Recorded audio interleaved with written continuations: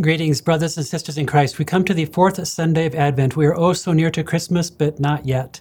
So the church continues to shape us and prepare us. The opening prayer for this Mass on the fourth Sunday of Advent is the Angelus prayer. So if you pray the Angelus, you recognize, pour forth, we beseech you, O Lord, your grace into our hearts, that we, to whom the incarnation of Christ your Son was made known by the message of an angel, may, by his passion and cross, be brought to the glory of his resurrection. So Christmas is near.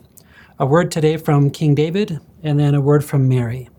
The first reading is from the second book of Samuel. By now, David is the king, and he has grown to great prominence and power. He just completed constructing a palace for himself made out of cedar wood, one of the best buildings that you'll ever see. And then David looks out and he sees the Ark of the Covenant, the presence of God for the Jewish people, housed in a simple tent.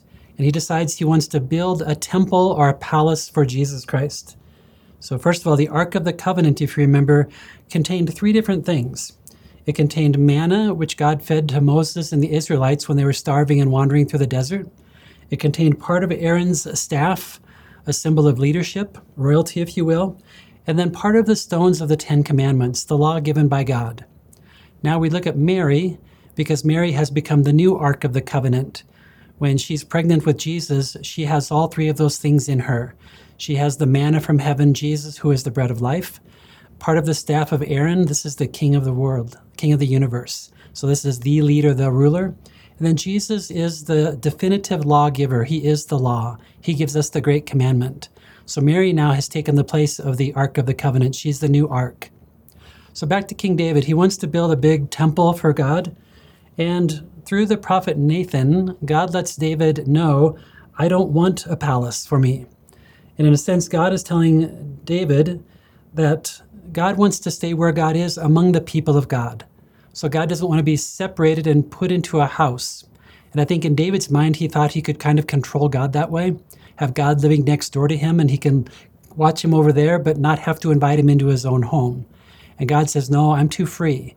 I will go where I want to go. And if I want to come into your life and your home and reorder your home, I will do that. So it's an important thing about the nature of God, and King David has to learn that the hard way.